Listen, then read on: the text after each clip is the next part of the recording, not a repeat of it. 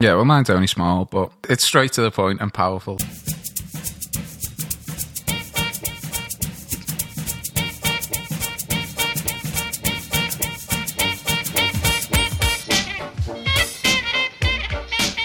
Hello everyone and welcome to another edition of Films on Trial. This week, Avatar.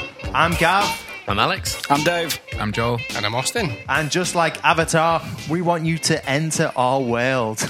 That's not such a bad one. Hey, it's not that bad, is it? It's getting better, isn't it? Okay, so listen, if you've never heard the show before, basically we take a film and we put it on trial. But it's not as simple as that. Also, we have... Well, it actually is as simple as that, isn't it? I say that every week. Every week. For the last, like, 40 episodes, you've said it's exactly as simple as that. It is as simple as that, but what I meant to say is there's additional stuff like caption contest, songs, impressions, some news, a quiz, and a hell of a lot of banter as well. So please stay tuned. Also, our friend and music producer, Austin Ray, has just returned from Japan, and he's brought us all back a lovely, delicious treat. It's a wasabi-flavoured Kit Kat. So we're each going to eat one of these Kit Kats during the podcast at some point. So if there's a horrible reaction somewhere, it's because of that.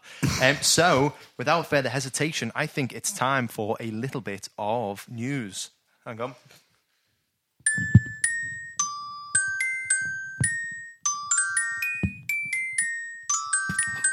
Fucking hell. Wow. That's probably the worst one, yeah. That's probably the worst one. So you can probably guess what that was. I'm blue, dabba-dee, dabba-die. Yeah, it was supposed to be. I was originally going to do the theme from Avatar, but then I remembered that it's very generic and forgettable. Easy. I'm writing that. No, I'm not writing that down. So all we do here is we go around in a circle and we discuss some noteworthy items that have happened this week. So without further hesitation, I think, Joel, you wanted to speak first, didn't you? What's your little bit of news? Well, it's only tiny, but I saw a little post from Robert Downey Jr. and he basically mentioned that he may get working on Sherlock Holmes 3. But the thing that was interesting was that he said previously he hasn't had time to do it. Yeah. So it could be that, you know, his Marvel contract's coming to an end or something like that. He got a tattoo as well, didn't he, just recently? Yeah. Which kind of felt a bit like a... Because obviously he's constantly working on Marvel films, even if it's not Iron Man, he's always in something, yeah. One of the other ones as like another character. So I thought that was quite interesting. I liked the original, but Sherlock Holmes 2 was pretty shit, but it wasn't really the fact that he was making a third one. I just thought it was, some of his quotes were quite interesting when he spoke about it. What's the tattoo? It was like so it was like the Avengers A, and then some weird circle. With the six, wasn't it? Because it was the 6 original Avengers. 5 of them got a tattoo with A and the 6 on. Wow. So like some sort of symbolic thing. So who didn't get on board with that? Who didn't do it? Mark Ruffalo. Really? Yeah, maybe he was just busy, or maybe he didn't want a tattoo. I don't know what it was, but yeah, it was the other 5. Maybe he just said CGI onto me. I think they ring him up at the same time or something, or they did like a video message to him or something. And he just drew it on with a biro. I find this news hard to believe, to be honest, because Guy hasn't been in touch with me. He hasn't given me a ring to ask if I want to appear. Since you worked with him on Sherlock Holmes 1. Since I worked with him on Sherlock Collaborated Holmes 1, yeah. There was a point when we were filming Sherlock Holmes where, you know, like kind of, where we, me and Rob, me and Andy J. and Drew. So, yeah. You arrive on set at like 5 o'clock in the morning or whatever. It's like in November. It's absolutely freezing. You're knackered. Extra work's just really boring. You just got to stand around a lot all day, essentially. So I'm stood there and it's about, 2 p.m. I'd been up on my feet absolutely all day, bitterly frozen. And some guy just kind of stands in front of me. And just out the corner of my eye, I recognise him. And I'm thinking to myself, oh, it must have been one of the guys I was speaking to on the bus there this morning. So I gave him the nod as if to say, all right, mate. And then I realised it was Guy Ritchie. And he looked at me as if to say, who the fuck are you? Why are you letting on to me? And I was kind of a bit embarrassed at first, like, oh my God, I can't believe I let on to Guy Ritchie, and he didn't acknowledge me. And then I was a bit annoyed because I was like, the polite thing to do, even if you don't know the guy, is Nod to just back. give them a little nod back, isn't it? How's it going, mate? I'm all right, mate. Easy as that. No dialogue needed. So screw you, Guy Ritchie, pal. Anyway, sorry. So my bit of news for the week was that just a couple of hours ago, Sylvester Stallone has actually uploaded a photo onto his Instagram account, which is basically him looking very buff, stabbing the ground with a big knife with the words Rambo 5 superimposed over it. So it looks like we're getting Rambo 5. How do people feel about that? I'm just watching Joel's wasabi reaction right now. Joel, I mean, Joel, doesn't what's taste the- very wasabi-like, to be fair. doesn't it? Just tastes like... Honestly, if I close my eyes, I'd just think that was a normal Kit Kat. All right. He Unless might be misleading us. How ungrateful, Austin? No, What do you think about the film then? You've got no opinion on the Kit Kat. You might as well talk about the film. I've literally, the Kit Kat's wiped my mind. I forgot what film we were in. Rambo 5. So Rambo 5, yeah. So Dave, yeah, go on. you're a Rambo fan, aren't you? But Yeah, do you I quite think- like the films. Do you think? I mean, do you think that we need a fifth Rambo? No, not at all. I think I like Sylvester Stallone, and I think when he brought back Rocky, now he's making the Creed films, and I think that is the way to use his character. You know, he's kind of old and dishevelled, and he's kind of like, you know, a lion towards the end of his life, sort of thing. That is a great role for Sylvester Stallone to be playing because it suits his age. Going back to war as John Rambo is not a suitable thing for Sylvester Stallone to be doing. Creed, it works bringing back Rocky, but it doesn't work for Rambo. I don't think I'm looking at Gav's face now. So there's like an aftertaste of like an ashtray. Yeah, they're not very nice, actually. Yeah, They're thanks for nothing, Austin. You go Yeah, all that sorry way and you about bring that. us back absolute shite. I'm going to get on board with this now. I'm going to try mine. Is there a chance that Rocky's he's gonna be old? Sorry, not Rocky. Rambo. He's got to be old in that as well, hasn't he? I don't know what it could be about, but maybe it's. He looked pretty buff in the photo, I must say. Yeah, but in Rambo 4, he looked way past it in Rambo 4. And that was, 2007 or something around then? So, like, 11 years ago. And honestly, that film was just shockingly shit. Like, I'm not a massive Rambo fan anyway, but, like, that film... It was just that his values were just awful. You know, he goes to Burma and basically just blows everyone away. Like, it's honestly disgusting. Like Him and Alfred from Batman Begins. yeah. Got some war crimes in Burma. So, give us a brief synopsis of Rambo 4, please, Brucey. Rambo 4, I don't know, something... There's some people like... Oh, yeah, there's aid workers that need to be taken into Burma. And they're really nice people who want to help people. But Rambo knows better, knows what the world's like, and is just like, no, don't help people. You want to shoot them, basically. So he just starts shooting, basically, a ton of people. At one point, he actually grabs someone's throat. I remember watching it just being like, what's he going to do next? Just rips it out with his bare hands. Wow. And at the end is the aid worker who's been saying like, no, Rambo, you shouldn't go around shooting people all the time. Like, it's probably not the way to do things. And at the end, like, his character arc is that he ends up like jumping on a soldier basically, and this aid worker just smashes him to death with a rock. and Rambo comes up and gives him a big manly nod like, yes, you're a man now. You know? Wow. Well, so thank you very much for that. I can't brief see what's going to synopsis. go wrong with it. I just cannot see what could go wrong. I know, I'm very, very sceptical. But, you know, he's been very selective recently, Sylvester Stallone, with his film choices. So you'd imagine that maybe he's left it this long because he's been waiting for the best script. Are you sure it's selective or just that he can't get any work? I think that might be it. And now he's run out of money. Right, well, thank you very much, guys. Just one question, though. Can you smell that?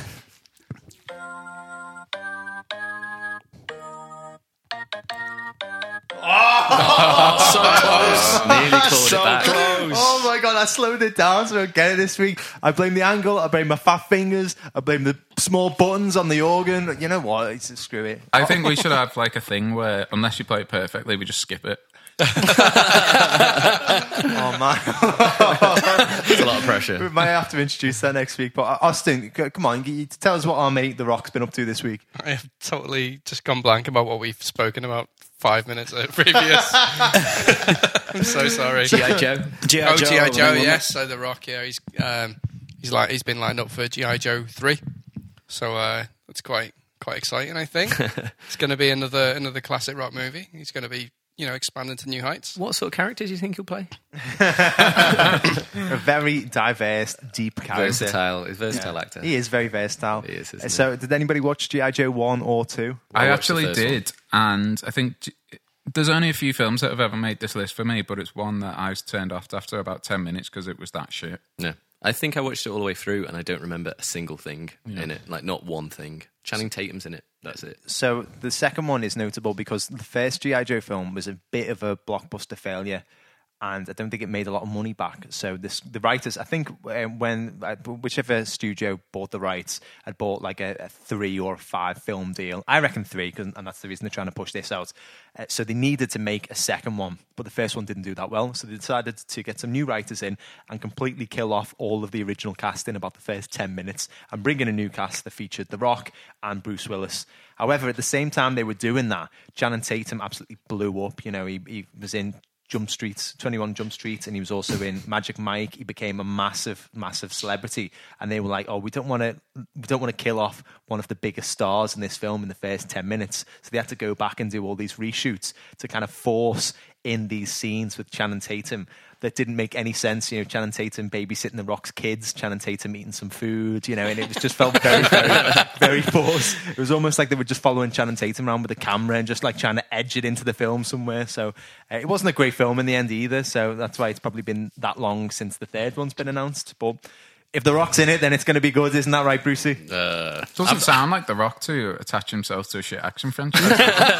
But he hasn't attached himself yet. There's the rumours that they're trying to get him in for the third one, so it might be a case that he doesn't actually go for it. Are you sure he just doesn't find failed action franchises and just send off a bunch of emails with his CV? Yeah, and a price tag. Yeah. You're beginning to sound a lot like Alex, you know. But I think it's going to be good. I've just read some trivia about the Retaliation. And I didn't realise, but so The Rock plays a guy called Roadblock. Yeah. And obviously The Rock's catchphrase is, "Can you smell what The Rock is cooking?" And Roadblock in the comics was a chef. That's brilliant. There you go. Also, The Rock is as big as a roadblock. It works on so many levels. Brucey, you fucking skeptic. Well, and that is a dictionary definition of tenuous. Like you two guys are so black and white. It's either you're against The Rock or you're for him. Like, Anyway, thank you very much, Austin, for that Rock news. Before we call it close to the news, though, Alex, I think there's something that you want to discuss in this week's Film Feels. play the tune. Always a pleasure. So this week, recently, through no fault of my own, I became very hungover. And I was wondering, what's their favourite film to watch when they are hungover? Oh, right. I thought this was an Alex, easy one. didn't you watch Avatar when you were hungover as well? Yeah. But I'll keep it away from Avatar. I'll get the ball rolling. For me, I'm stay away. We'll get into that soon. For me, it's anything by Disney. Basically, anything that's got like a nice story that makes you feel like warm and better, and everything's good. That's my favourite. I think that's good, to be honest. Like a good Disney film. I haven't been hungover in a while, to be honest. But when I do get hungover, it's something. Anything with Robin Williams in, really. I think like Mrs. Doubtfire or Jumanji, like kind of like The Birdcage. The Birdcage. Just like kind of quirky sort of comedies. Maybe anything like 90s with Jim Carrey in it as well. I was just about to say, probably Dumb and Dumber for me. Yeah, good one. Yeah. Like just an easy comedy. Yeah. Easy goer. I just feel Jim Carrey would make a hangover worse. I tell you, Could go either watching way. Avatar makes a hangover worse. Bloody hell. I mean, how long was the hangover? Nearly 3 hours. Anyway, right. So Just leaving Just it no there. response. Just leaving it there. Be the bigger man. Sorry. Right, okay, so we're going to call a close to the news section. Thank you very much, guys. I'm not going to try and play I'm Blue because I've already forgotten it. Basically, I learned that about 4 seconds before we actually started the show, so it's probably going to be embarrassingly terrible again. So anyway, without further hesitation, we're going to move on to the film on trial, which, as I said before, this week is Avatar. Now, what happens here is we pull the films out of the hat at random, and we also pulled the roles out of the hat at random as well. Now, in the role of defense is going to be Alex, and his main job is going to be trying to get the film placed on the hit list. In the role of prosecution is going to be me, and my job is to get the film placed on the shit list. Then we've got the character witnesses, which are Joel and Austin, and their job is to lend their genuine opinion to either side of the argument, to throw a little bit of weight behind it. And then in the most important role of the show is Dave, who's going to be playing our judge, and his role is to listen to the arguments and decide which list the film should be placed on based solely on the arguments and not using his own opinion. And I will like to remind our very handsome judge to think about the time that I actually put Watchmen on the hit list and not think about the time that I put The Hateful Eight on the shit list. I don't believe you did. You put Tree of Life on the hit list. Oh. Alex put Hateful Eight on the shit list. I did. You did. Bullshit, yeah. You did. Forgot. Yeah. Well, anyway, before we get started, though, let's have a bit of impressions. What do we usually call this bit? The Wheel of Impressions. The Wheel of Impressions. Oh, hang on. Much better than what I get. You remembered which button the theme tune is, but you couldn't remember what the segment was called. I was stalling. I was Timothy Spaulding. Okay, right. Can we have... I don't even know. I was going to say... A drum roll, hang on. How many fucking sound effects do we need? Right out of control. Okay, and it's landed on Captain Dave. Okay. Someone's going to have to pass me the synopsis. Okay, so any ideas what the synopsis is going to be read out? I think we maybe play it safe and Stephen Lang, if you're happy with that. That Dave. is probably the safest. Yes. Of all the cast, that is probably the safest option. Do Sam Worthington's Australian doing an American accent? Oh, I'll take a pass on that. I'm getting that ashtray thing from the Wasabi Kit Kats, by the way. I see what you mean. Yeah, I see what you mean. They're not bad, but yeah, ashtray thing. Quite like it. But also not Okay. good. I'm not going to make an Avatar joke about that. Right. So Stephen Lang, kind of gruff military American. So like, this is essentially Walton Goggins meets Rorschach from my previous impressions. Perfect. Nailed those. So it's like a paraplegic Marine dispatched to the moon of Pandora on a unique mission becomes torn between following his orders and protecting the world he feels is his home. Oh, yeah. Loved it. Good. Yeah. That's good. I think Dave's best at impressions, to be fair. Provided they've been pretty generous deep so military. How dare you? Right, I didn't see you stepping up. Maybe Dave should play the little keyboard thing as well. Don't bring me into this, Joel. Hey, maybe I shoved that little keyboard up your arse and you try playing it then, pal. Look what happened. Look what happened. Anyway, Dave. Thanks for getting proper riled up. That blood's a boiling now. Dave, would you like to kick off proceedings, please? Yeah, certainly. Okay, so Avatar. I've seen this film once. So I think I'm in a good place. I think I'm in a good place to judge this because I thought it was quite good, but for the life of me, I do not know why it is so revered. So, Alex, you need to point that out to me. Gav, you need to tell me why my preconceptions might be right. When I first saw Avatar, I've got to tell you, I went to the cinema and I felt incredibly sick. Not because of the film, but because I was watching it in 3D, having eaten a bag of Revels to myself and had about 4 pints. Yeah. So that is my lasting memory of Avatar, feeling very queasy during that final battle sequence. So I will try not to let that influence the situation. Dave, it wasn't the Rebels or the pints. It was the film. It was the film. Okay, so who would like to go first, defense or prosecution? Oh, really? Oh, wow, you actually letting me there talk? You go. Okay, there you go. Okay, Defense, great. No, you're perfect. I will. Okay, the first thing I'm going to talk about is what this film got the Oscar for, the visual effects. What? Okay, the visual effects. Like, the visual effects are completely spectacular. They spent 18 months solely on the design here. That's what James Cameron took a team and they went designing the entire world, basically, from its animals to its plant life to geographical features. It's an incredibly well-realised world. I don't think there's ever been... I would say there's never been an alien planet that's been as well-realised as the one that Pandora. I can't really think of any other that has been done as well. Considering you start the film and it's, for me, I would say, Gav will very much disagree, it's only 2.5 hours long. Oh my God. It wasn't, it's not an awful lot of time to get to know an entire alien race, to know a planet and to really immerse yourself. But wow, this film just gets you cracking in. And, it completely deserved the Oscar for visual effects. I don't think these visual effects have really been matched since, for me. It's perfect sci-fi. And it's not just visual effects for CGI's sake.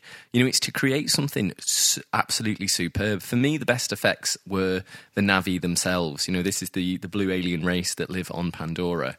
The motion capture is the best I've ever seen, and that's so critical to the film because some of the performances in this are absolutely fantastic. For me, for my money, the best performance in the film is Zoe Saldana.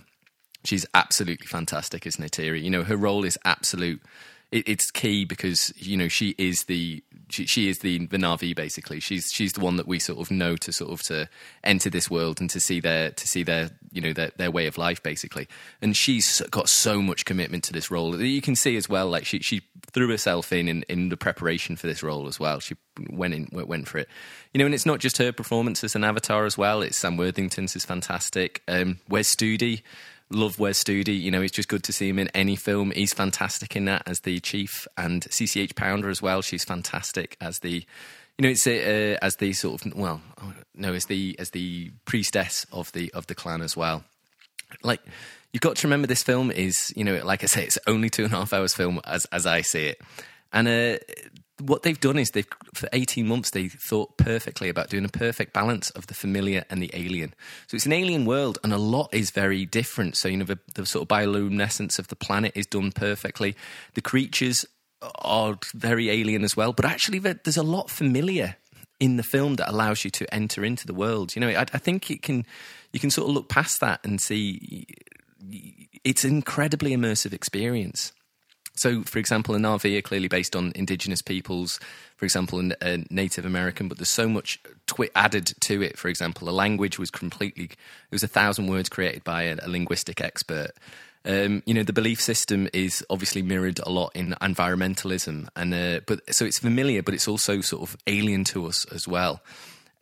It's obviously been very cleverly done. A lot of James Cameron they were toying with the ideas of turning the sky purple completely.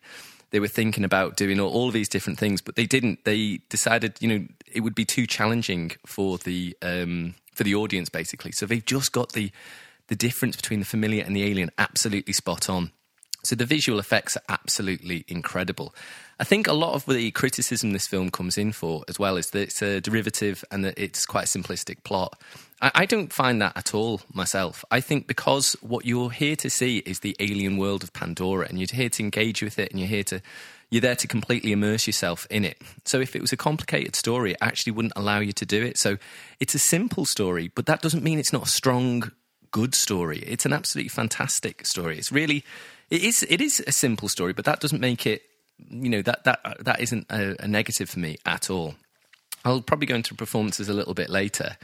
If we're talking about whether this is a hit film, there are some just basic facts about this film. It absolutely smashed records that were set by James Cameron himself with Titanic. I think it crossed the 700 million mark, the fastest. It was a 240 million budget, which is incredibly large, but it made just all that money back worldwide as well. You've got to remember, Avatar was a global phenomenon, like an absolutely huge phenomenon. A real sort of labour of love from James Cameron as well. He even said he was going to forego his director's fee if it was a flop. It was the first movie to cross the 2 billion mark worldwide. 32 days it took to reach 500 million. This film is loved across the planet. This is true. Some films just desperately want to hit into the Chinese markets, into the Asian markets. This film is just loved all over the shop, basically.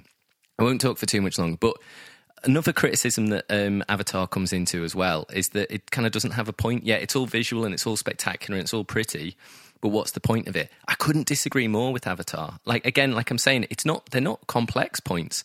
They're very simple, but they're very strong messages. There's a real clear environmental message, pro-environment, but you know what I mean? It's a very strong conservation message that goes through it. And some of the dialogue's absolutely fantastic. Sigourney Weaver has some of the fantastic lines. She says, the wealth of this world isn't in the ground, it's all around us. Sam Worthington, when he's saying how the Na'vi are never going to be, they're never going to be assimilated into wanting to be in the human civilization. It's like, what can we offer them? Light beer and blue jeans. It's just really great, strong environmental message to it. It's also got what I think is quite a political message as well at the time. So, a lot about sort of what corporations, it's a lot about, colonialism basically in the past and in the present. So for me, I just think this is an absolutely fantastic film. It's got the visual effects are amazing. You immerse yourself completely and it's got a point as well. So for me, this is, it's an absolutely perfect blockbuster. I wish more blockbusters were like Avatar. Okay, very impassioned arguments from Alex there. So, Gav, I'd imagine you've got something to say to a few of those points. What a complete crock of shit. I'm going to write that down. Crock of shit, I think it was. Okay, continue. Okay, so Avatar is the most financially successful film of all time. That is true. But does that mean it's any good? Definitely not. Alex's point there about it being the most financially successful film of all time, and that's the reason that it's hit, is completely ludicrous. When you look at the top 20 most successfully financial films of all time, you've got 3 Fast and the Furious films and 2 Transformers films. Now, I wouldn't say that they particularly had very strong stories, but the thing is that it's a visual spectacle, and that's why people go and watch it. And the reason that people went to go and see Avatar was because it had groundbreaking, immersive 3D experience, which hadn't been done before, and that's why people went to see it. They didn't go and see it for the film, for the story. They went to go and see it for the experience. And when you take that context away from the cinema, what are you left with? A complete pile of shite. That's what you're left with. There are fundamental issues that I'm going to address, and then I'm going to look at the smaller ground level issues with the film. Right, the first one is the story. It's completely unoriginal. Alex covered on this before. It is so unoriginal and heavily plagiarized. A man infiltrates an indigenous tribe, learns their ways, falls in love, and works with them to fight off the enemy. It sounds all too familiar, like Dancing with Wolves, Ferngully, or Pocahontas. There have been multiple lawsuits against Cameron for plagiarism from screenwriters who say that they've sent James Cameron scripts strikingly similar to Avatar, dating back as far as the 1990s.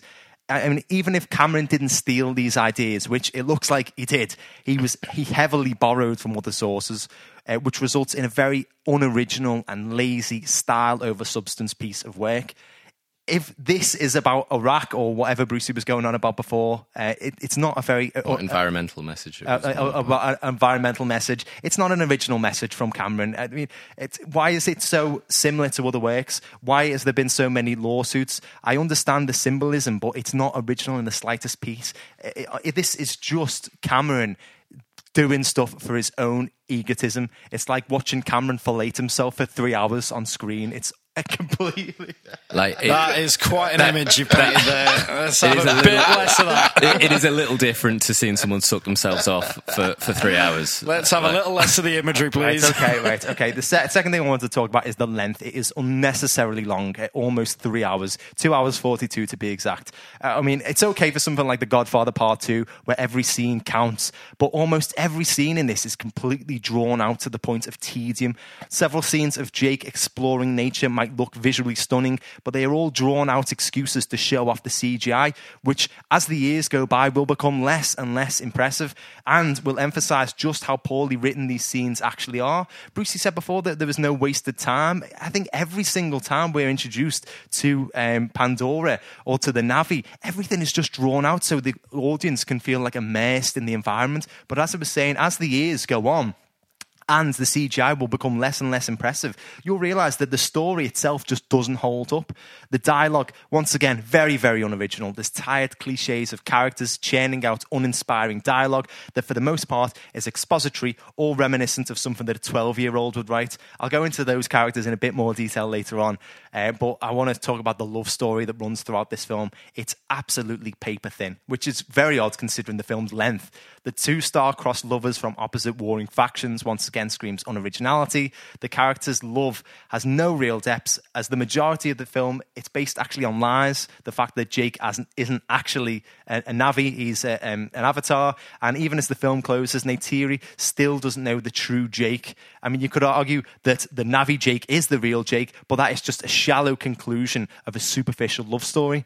The CGI is absolutely fantastic. That's undeniable. I can't say that it's badly done because it is. There are some bits that aren't as good as they should be, right? But for the whole, it is absolutely fantastic. And at the time, very, very groundbreaking. But that's not a film should be solely about. A film should have a story, well-written characters, and it should evoke some sort of response. But this completely doesn't. In 2010, this was so well received and attended is because of the groundbreaking CGI. But 8 years later, it's already looking a bit dated. And that's not because of technological advancements. It's because there's nothing else to the film except CGI. Brucey said before that the film won some Oscars for special effects. That's great, but you look at films like Suicide Squad, which have probably won special effects awards. It doesn't necessarily mean anything. But it was in the running for the best film, wasn't it? Best picture at the Oscars, and it didn't get it. You know why? Because it's not a good film. It's not a good story. All the kind of big awards that it was nominated for, it didn't receive. I mean, I like to compare it to the Lord of the Rings films, which are even older than Avatar, and they were a massive CGI fest. But they're still being spoken about as some of the greatest films ever made because there were more to it than just special effects. There was a well-written story and characters, etc. And you look at Marvel films now, they can show you that you can create a massive, captivating film and have great special effects that are underpinned by a great story. Avatar just doesn't have that. If you want to see some interesting shapes move around the screen for a while, save your money and go to the planetarium. It's a hell of a lot more interesting and cheaper than watching Avatar. And I tell you what, you'll probably enjoy it more. Is it cheaper? Wow. How much is it at the planetarium? It's probably cheaper than bloody... I tried to buy Avatar on Amazon Prime and I was like, there's no way I'm paying that. Pretty sure the planetariums have closed down. I'm pretty sure it's free in the Liverpool Museum as well. Oh, that bit's free. That bit's free. This must be fascinating for everyone. Yeah. Sorry, guys. We'll work out a planetarium trip another day. Alex, would you like to rebut any of Gavin's points? I'll be hugely brief. Gav's saying it's derivative and it's not original. I don't think there's anything wrong with borrowing ideas and being inspired by different films. The Pocahontas story and the Dances with Wolves story, I don't know Fern Gully, but maybe it's the same. That's a really good premise. He's saying that it adds nothing. I don't remember it's been a while since I watched Pocahontas, but I don't think they have helicopters and bombs and the Na'vi. Oh, jeez. And honestly, it's not like it's taking every single bit from Pocahontas. That is what it's you taking said. the bulk of the story. It's taken a premise from it. No, it isn't. It's taken the majority of the story and updated it to include helicopters. You could say then, Magnificent Seven is the exact same because it's taken from Seven Samurai. I don't think there's anything wrong with taking an idea. It's obviously updated it because, Pocahontas, I think the thing with Dances with Wolves and Pocahontas is people can look back on it and go, well, we wouldn't do that now. Whereas Avatar's spin on that is saying, no, we'd do it in the future. That is what humans are doing and will do. Also, Gav says that, it was up for an Oscar and it didn't win, which means it's not a good film. Like, not every film that doesn't win the Best Picture Oscar is a bad film. I'm not saying that. I'm saying that this is a bad film and it didn't win the Oscar. Right. You did say that. So basically I'm saying, you could say that it borrowed it. When I watched Avatar, I was completely immersed in it. I think Gav, he just didn't get into the feel of the world. I'm surprised he didn't because it's an absolutely fantastic world. People felt kind of sense of withdrawal when they came out of seeing Avatar because it was so into this new world because that's the shown. Technology, though. I mean, they went to go and see it in a 3D. Like, this is what the first film that actually used 3D, not as a gimmick, but as an immersive experience. So when people went to see it, they were surrounded by Pandora. And when you said they have withdrawal symptoms, that's because of the way it was viewed. But if you take away the context, if you just watched it as a film, you don't get that. I mean, it might look visually stunning. Why take away the context? That's what David Cameron made, that cinema immersive experience. So well done him. That's amazing. Well done, Cameron. I've got to ask you a quick question, Alex, because it's going to play on my mind if I don't ask you this. You said it's okay to take inspiration from things and to be influenced by things. When we did Hateful Eight, I'm sorry to bring it up, when we did Hateful Eight, I said... it's just it will play on my mind if I don't ask now, so I've got to give you a chance to nip this one in the bud. I declared Hateful Eight as a love letter to Westerns and its inspirations. Sure. And you said, I'm sick of hearing this is a love letter, this was inspired by, this is in dedication to. Why can't you just make a good film? That's the difference between homages to films and being inspired by a film. I think he's drawn on inspirations from different stories. I don't think he's saying this is a homage to Dances with Wolves. When I say I don't like love letters, I don't like it being kind of an ironic twist on a film.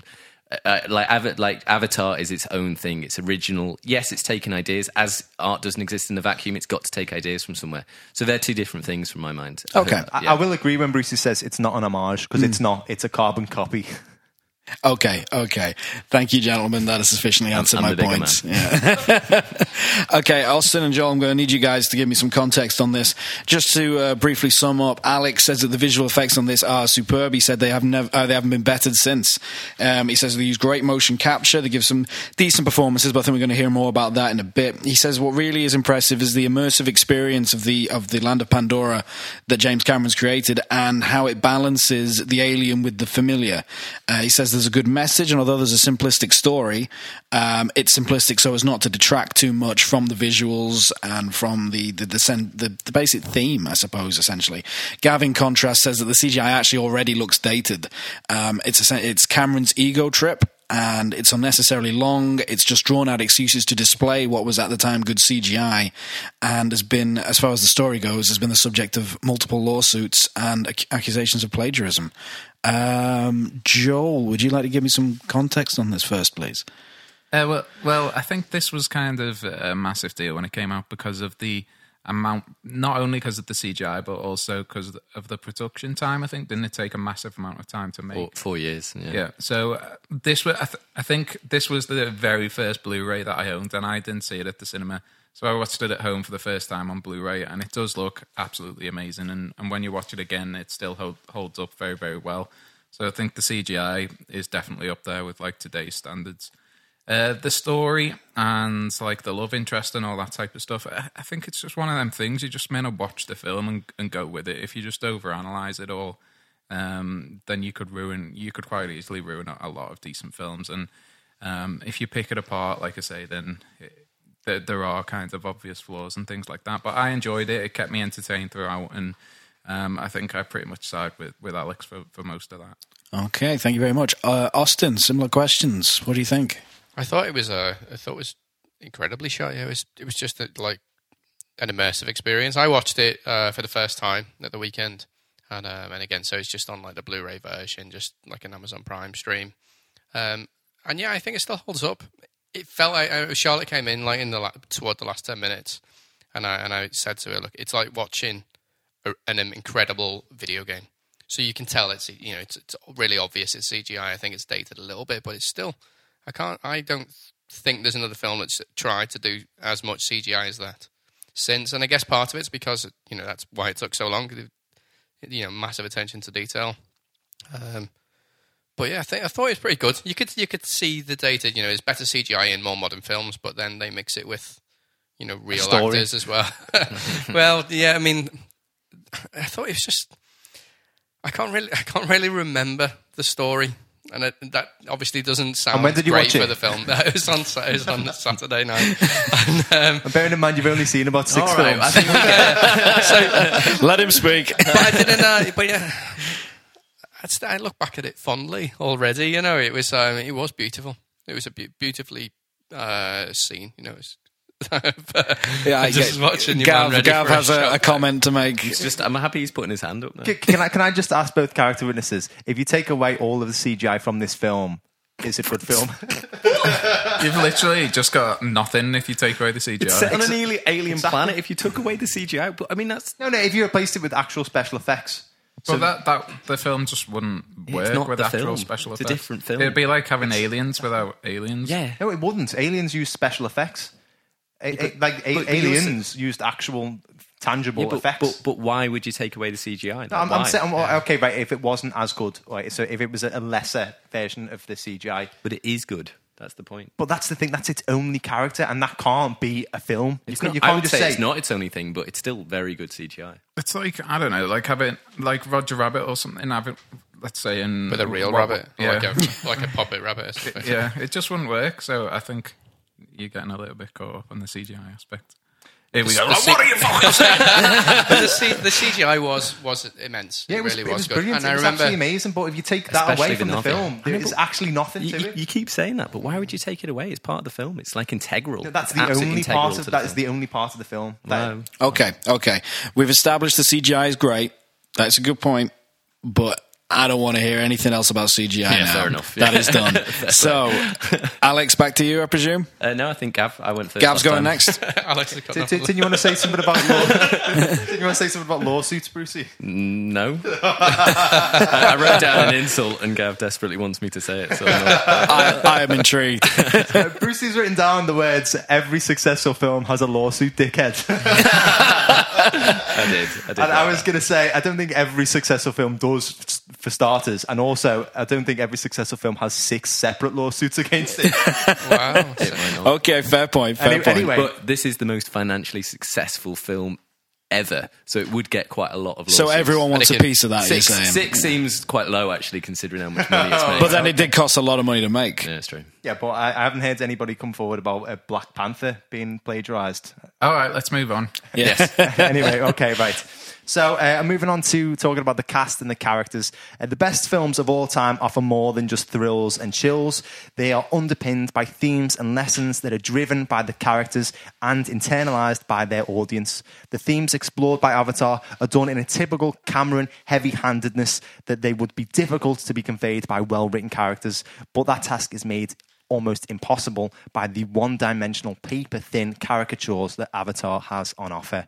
Firstly, we've got Jake Sully, a good-hearted Marine who joins the Pandora program after his brother is killed. He is just an incredibly bland character. There's opportunities for him to develop, but he doesn't. There should have been more of him talking about his disability or why he replaced his brother, or something that explored his relationship with his brother, maybe. His character goes from knowing absolutely nothing about Na'vi ways to becoming a Turuk Makto in absolutely no time, which is just completely unbelievable. His character...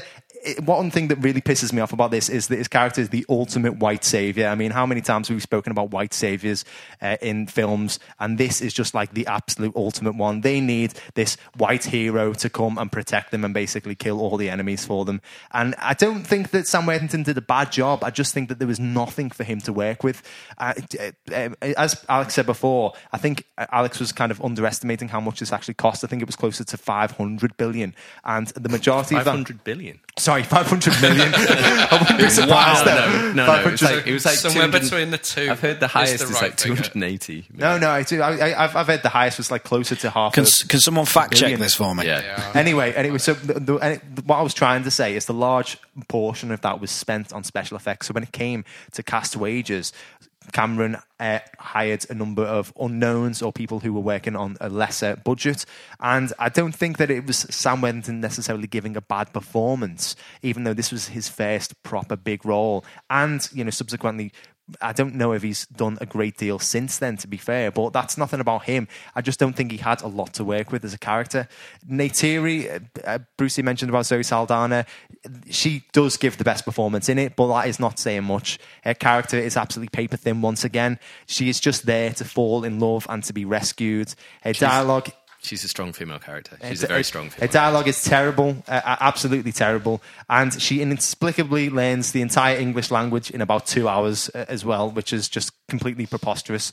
Then, I mean, those two are the sort of main two characters. They're the only ones that have any real time spent on development. The rest of them are just absolutely terrible caricatures. I said before, like a 12-year-old had written them. These are just like almost plucked out of thin air. We've got Stephen Lang, who just plays this bloodthirsty general. There's no rationale, there's no reasoning, there's no depth. He's incredibly one-dimensional throughout the entire thing. He has the worst dialogue of them all. It's almost like somebody's just done stereotypical Marine talk and he's just written that down in dialogue. Lang is, don't get me wrong, he's a good actor and he's great at playing angry and scorned, but that's all that this is. There's nothing else to it in the film. It's just a very poorly written character. Then we've got Sigourney Weaver, this gentle and caring, determined scientist. Weaver is just so much better than this film.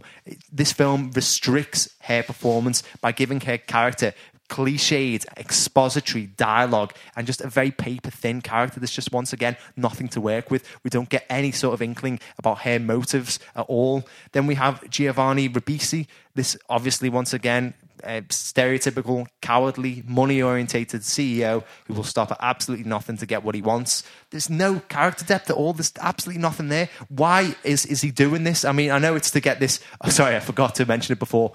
Precious, unobtainium, which is probably the worst thing that's ever come in a film. It's just like struggling to think of what to call this precious metal or material. Let's call it unobtainium. How much closer to on the nose can we get?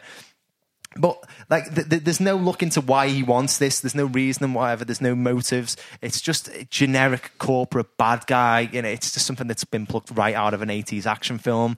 And with the exception of Jake and Neytiri, none of the characters go anywhere or develop at all. They're essentially the exact same at the end of the film as when we discovered them at the beginning of the film. And even Jake and Neytiri's development, sorry, that's air quotes there, is very steep and rushed. All of that falling in love, all of that getting to know each other and becoming like a Navi Supreme feels incredibly rushed when you look at the entire duration of the film. We've got a lot of kind of nothing at the beginning and a lot of nothing at the end, and then just kind of like 30-40 minutes of just, wow, here's a roller coaster of a relationship just forming before it falls ultimately flat again. So I'd just like to say 2 characters who have some sort of development, but it's terrible, and then a bunch of horribly written caricatures.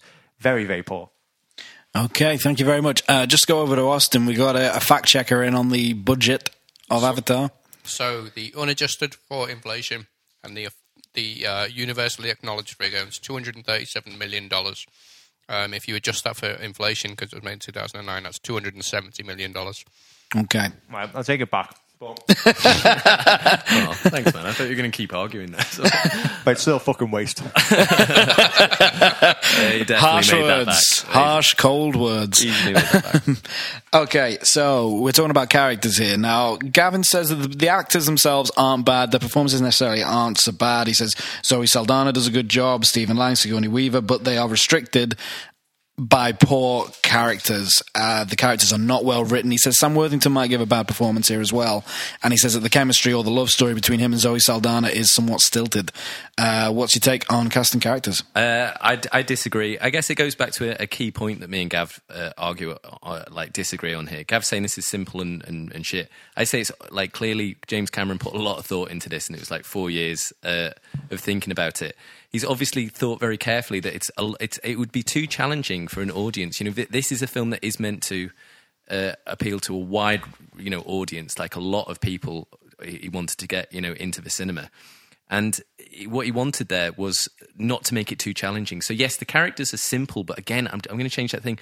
Just because they're simple doesn't mean they're bad. So there's not many plot twists. There's not many there's not huge character development. No, there is character development, but it's simple character development. It's not complex character development because it would be too challenging for the audience to take on board Pandora, all the visual effects, all of the different story they're doing, if you had very complicated character arcs going on as well.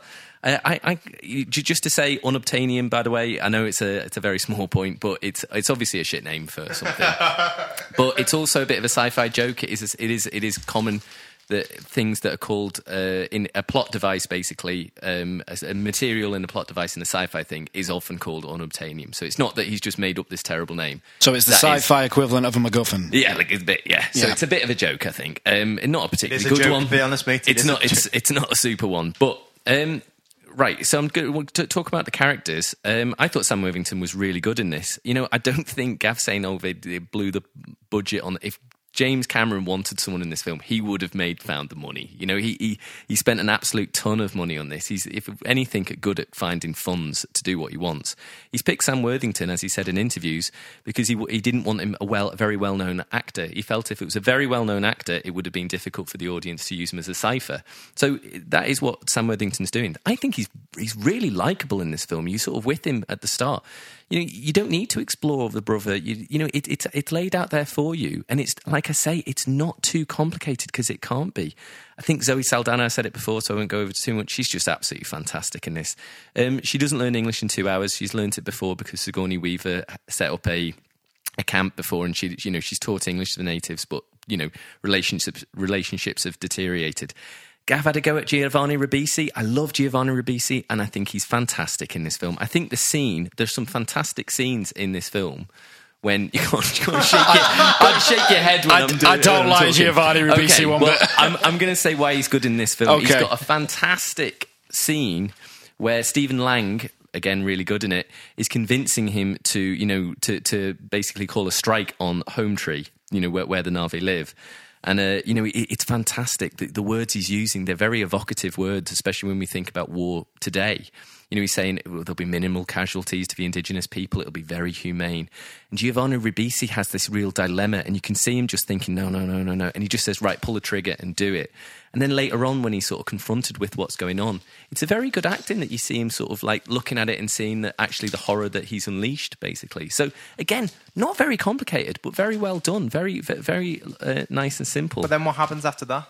What do you mean? Well, there's nothing. This character doesn't go anywhere. Well, that is his character thing, isn't it? That he's look at the TV monitor and go, oh, and that's it. There's nothing. He does it better than Gav's just portrayed it. Steve, I think the script is absolutely fantastic. There are some really great lines in it. When Stephen Lang is... his performance is really good. Yes, it's quite a clear villain. There's not much good redemption to him. Again, simple character. That's all the audience can really do when the world is so well realized. He says our only security when he's getting the troops jacked up for going to war against the Na'vi. He's saying our only security lies in preemptive attack. We've got to fight terror with terror, and we've got to have a shock and awe campaign. These are quite evocative words that they're using in the script, especially around that time, considering that this would have started being made in 2004, These are words that would have meant a lot to the audience at the time, and the characters, Gav's saying there's nothing to them. There's some amazing lines in this that just made the cinema, I was just going, oh, that's incredible, And yes, I was well into the 3D experience, but that just added a level. When you hear...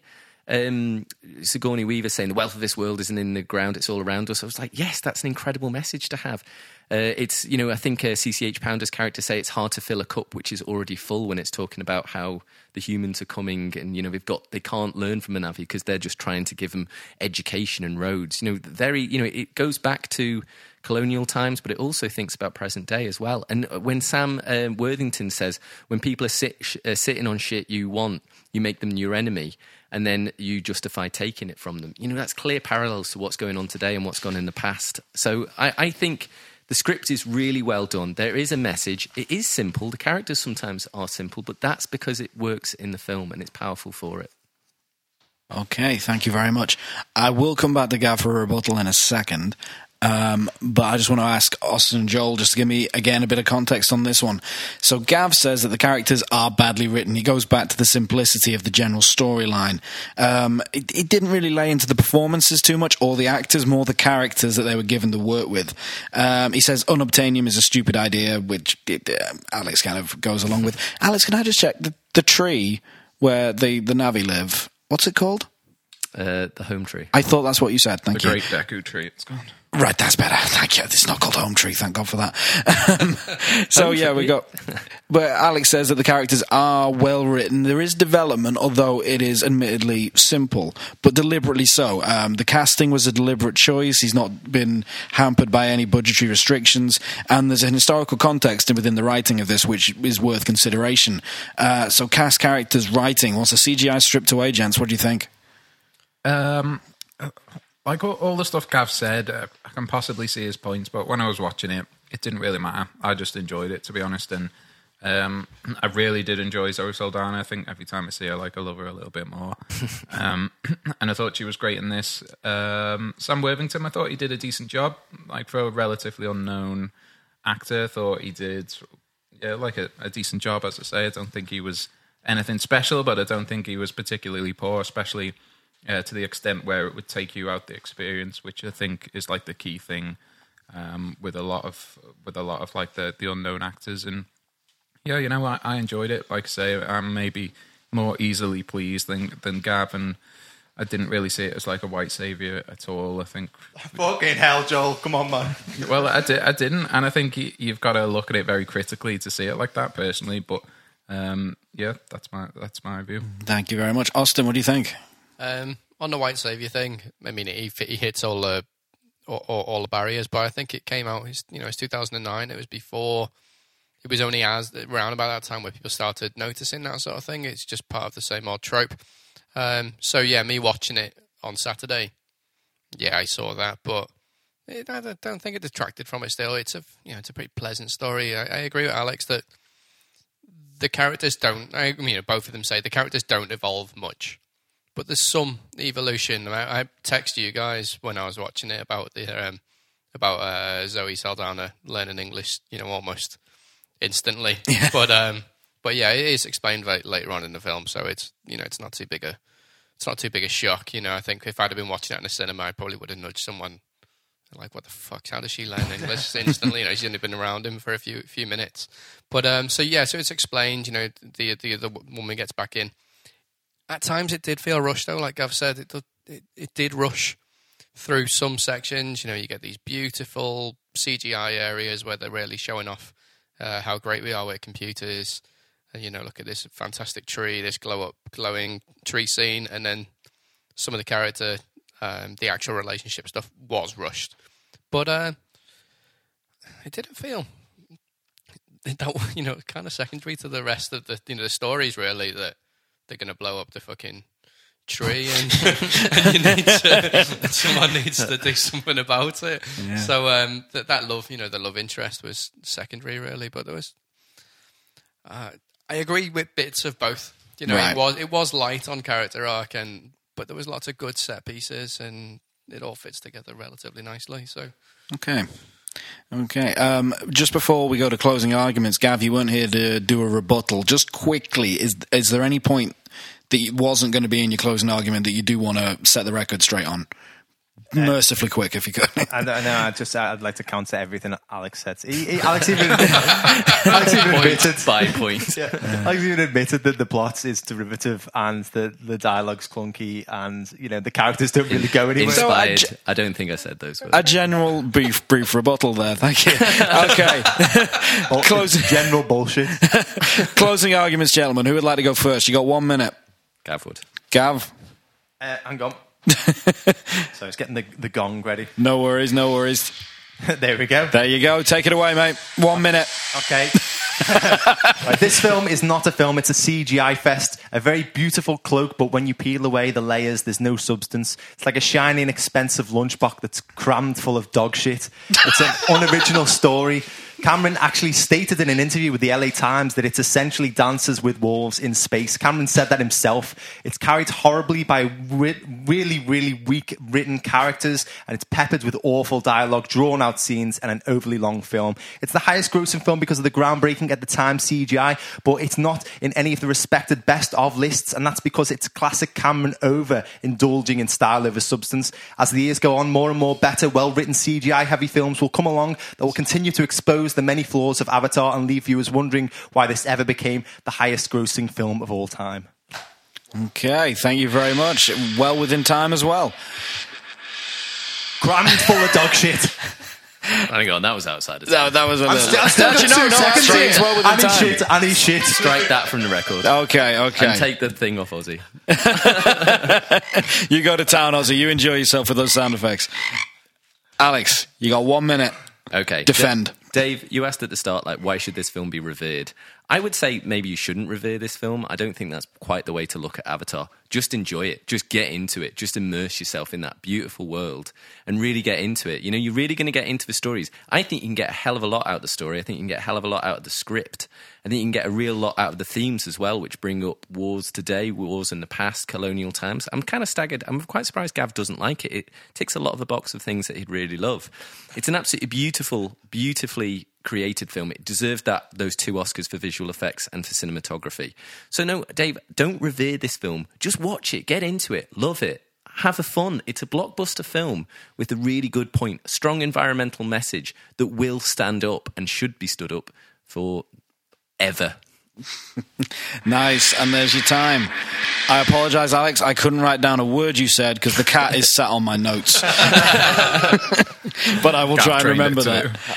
Okay, I've actually got a lot to consider. I'm genuinely... at this moment in time, I genuinely don't know which way I'm going to go on this one, so I'm really going to have to think about this. Okay, so while Dave is thinking, I think it's time for our weekly quiz. And this week, very, very special quiz we've got, because this is the first quiz that's going to be written and delivered by our good friend Joel. Hello, Joel. How are you feeling about this, mate? Well, the moment everyone's been waiting for is here. If we just put a marker about where the quiz is, we can, people can just skip the rest of it. But we've split this up into 2 sections. So the first section is only 4 questions, and I couldn't think of a name, so I've called it Above Me or Blow Me. Yeah, that's a Joel quiz. I was going to say, you're talking about Cameron again in this film.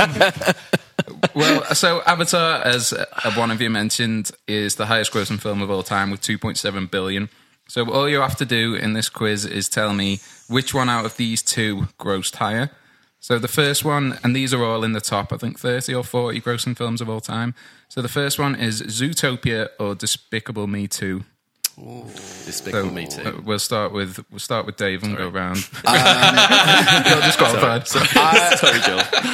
Just because I've noticed there's a pattern with sequels tending to do better than the originals, I'm going to say maybe Despicable Me 2. Okay, we know your answer.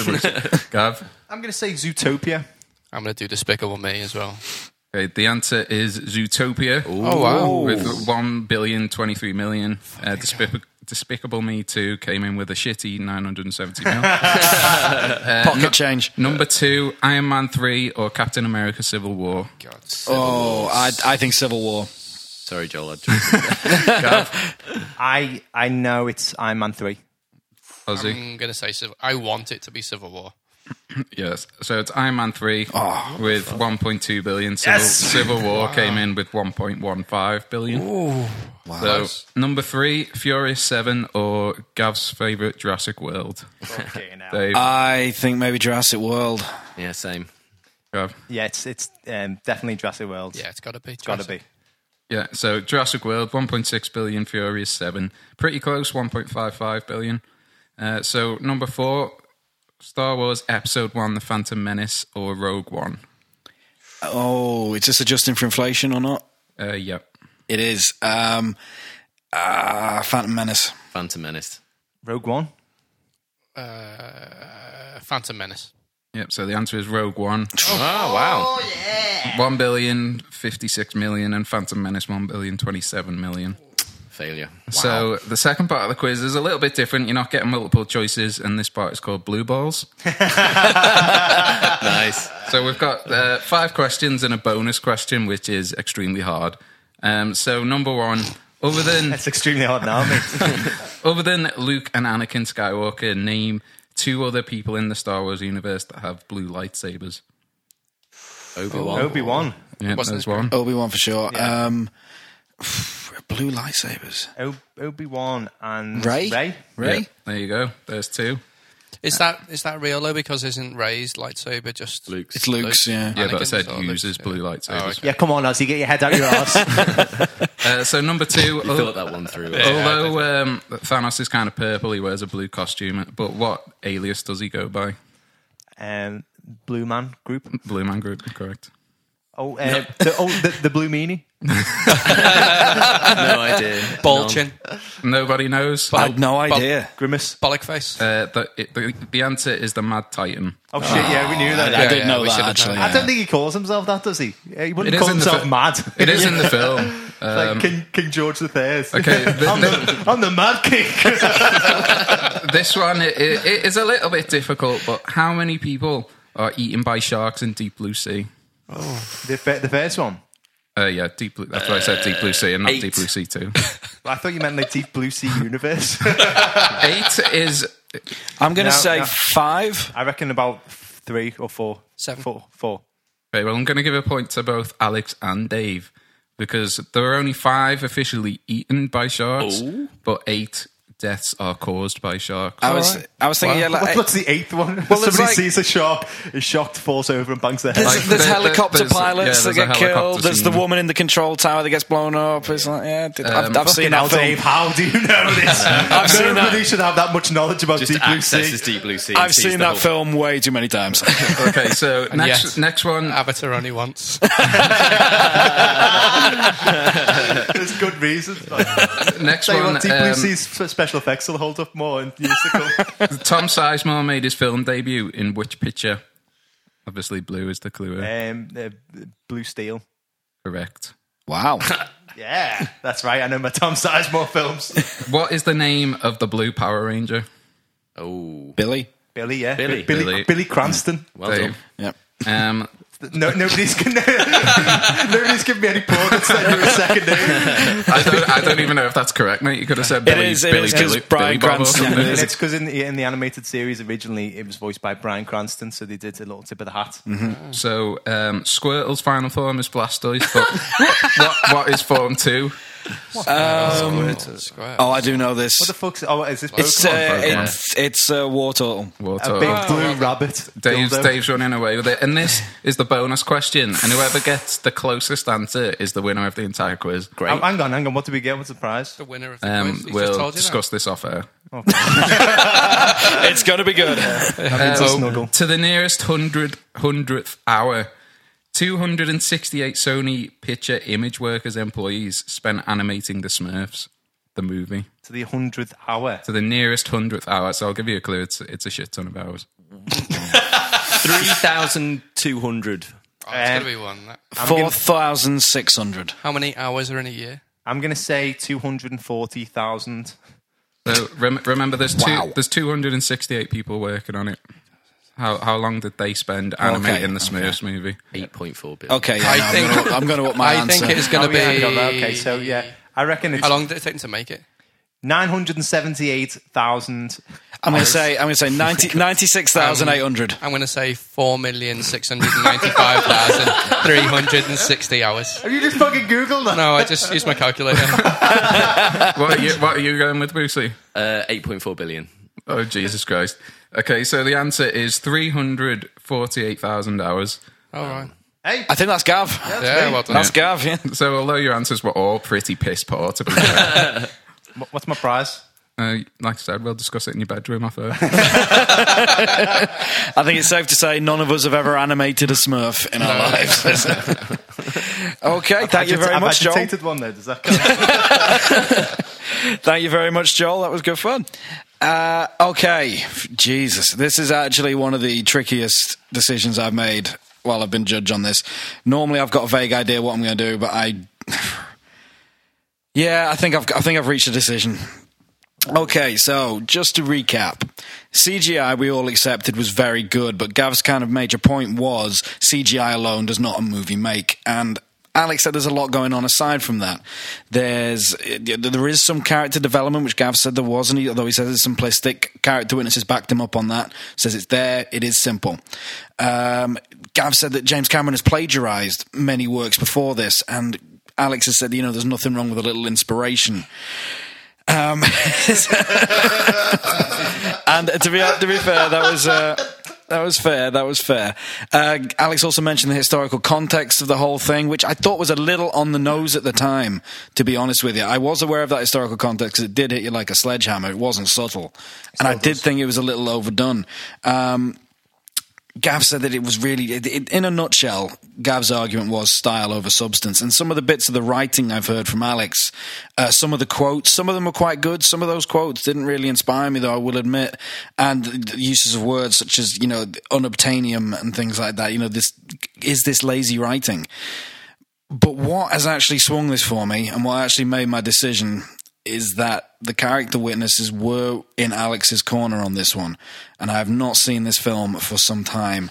Like a guy who's seen 6 films and a guy whose favourite film is Jurassic World. You know what I mean? You're going to take their opinions on that. Dave often does this in judgments. You think he's going one way and he goes the other. It's not done yet, Gav.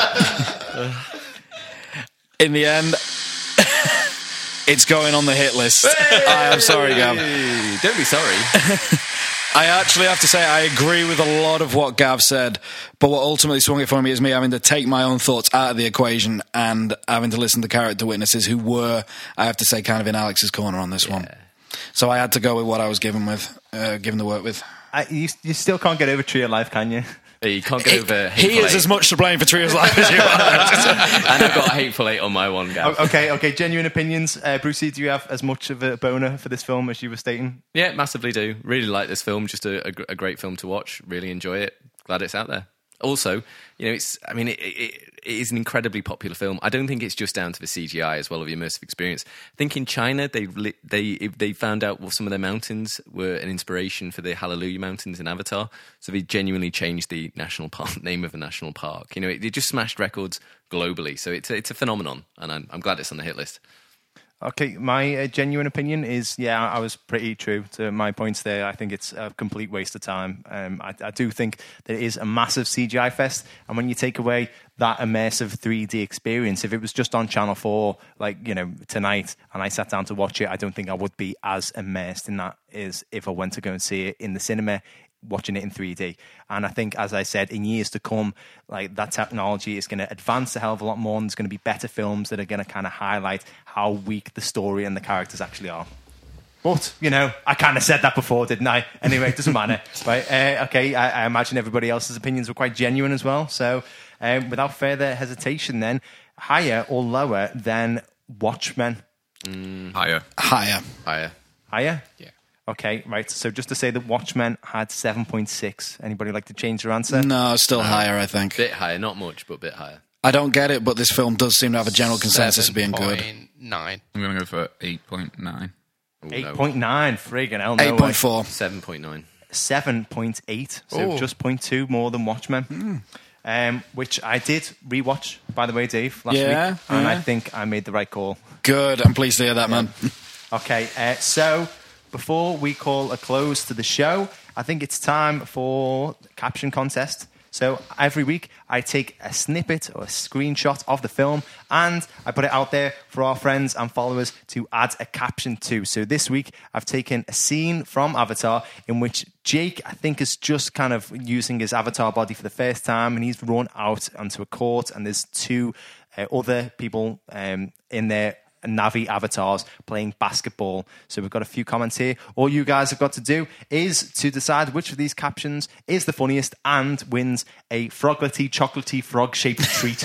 And a wasabi kicker. And a wasabi kicker. Okay, right. Number one. Coach Carter regrets his decision to take the private tutor job for the Cookie Monster's offspring. Number two. Space Jam 2 has a whole new look for the Monster Squad. Number three, quite similar. You can see why these guys were cut from Space Jam. They really developed the aliens for the actual film. Experimental Smurfs get first taste of freedom. I like that. In West Pandora, born and raised, in my blue-skinned avatar was where I spent most of my days. And I think that's it, to be honest. So which one of those? Oh, got to be Fresh Prince. It's got to be the Fresh Prince one. That's very well done. Oh, actually, no. There's one more. There's one more. Oh, it's going to have to be really good now. No, actually, it was for something else. No, that's right. Okay, so congratulations, Craig. Das Craig. Yeah, that's right. Thomas the Tank. Yeah. So well done. You got yourself another Freddo And a wasabi Kit Kat. and a wasabi Kit Kat. Okay, so just to say, while this show has been on the air, we have pulled out of the hat at random our next film to be put on trial, and that film is going to be Shadow of a Vampire, which coincidentally was suggested to us by Craig, who's just won the caption contest. So tune in next week to hear which list the film is going to be placed on. We've also picked the roles out of the hat at random, and in the role of defense, we've got Joel. In the role of prosecution, we've got Dave. In the role of already judge, going to be a much friendlier, lighter episode. Yeah, there was definitely no handshakes this time around. In the role of judge, we've got Alex, and in the role of character witnesses, or Whitney, we've got myself and Austin. So just a big thank you to everybody who has listened to our show so far. We just want to say thank you as well, because this week we realised that our show has slowly but surely crept into the top 100 listened to podcasts in film and TV on iTunes. So we just want to say a massive thank you to everybody that has checked us out so far. You can listen to all of our shows on iTunes. While you're there, why not give us a 5-star rating, because you know you want to. And also you can check us out on our website, which is filmsontrial.co.uk. You can get all of our past content and our future stuff there. Maybe next time we should say give us a 5-star rating before the podcast. They might not want to now. Go and do it now. I know. To be honest, if they're massive fans of Avatar, they're surely going to give us a 5-star rating here. Maybe not me personally, but the show itself, maybe 5 stars. But okay, check us out on Twitter at Film Trials. Suggest us a film and we will put it into our fictional hat to be drawn out at random. Also, while you're there, why not check out our frequent collaborators and friends, Winston Sang and Austin Ray, at the _Quirks and at Aussie Ray, our graphic designer / artist and our music producer respectively there. Also check us out on YouTube, Instagram and Facebook, Films on Trial. So I think it's time to call it a close. Avatar has made the hit list and will be in your ears next week with Shadow of a Vampire. Thank you very much everyone and goodbye.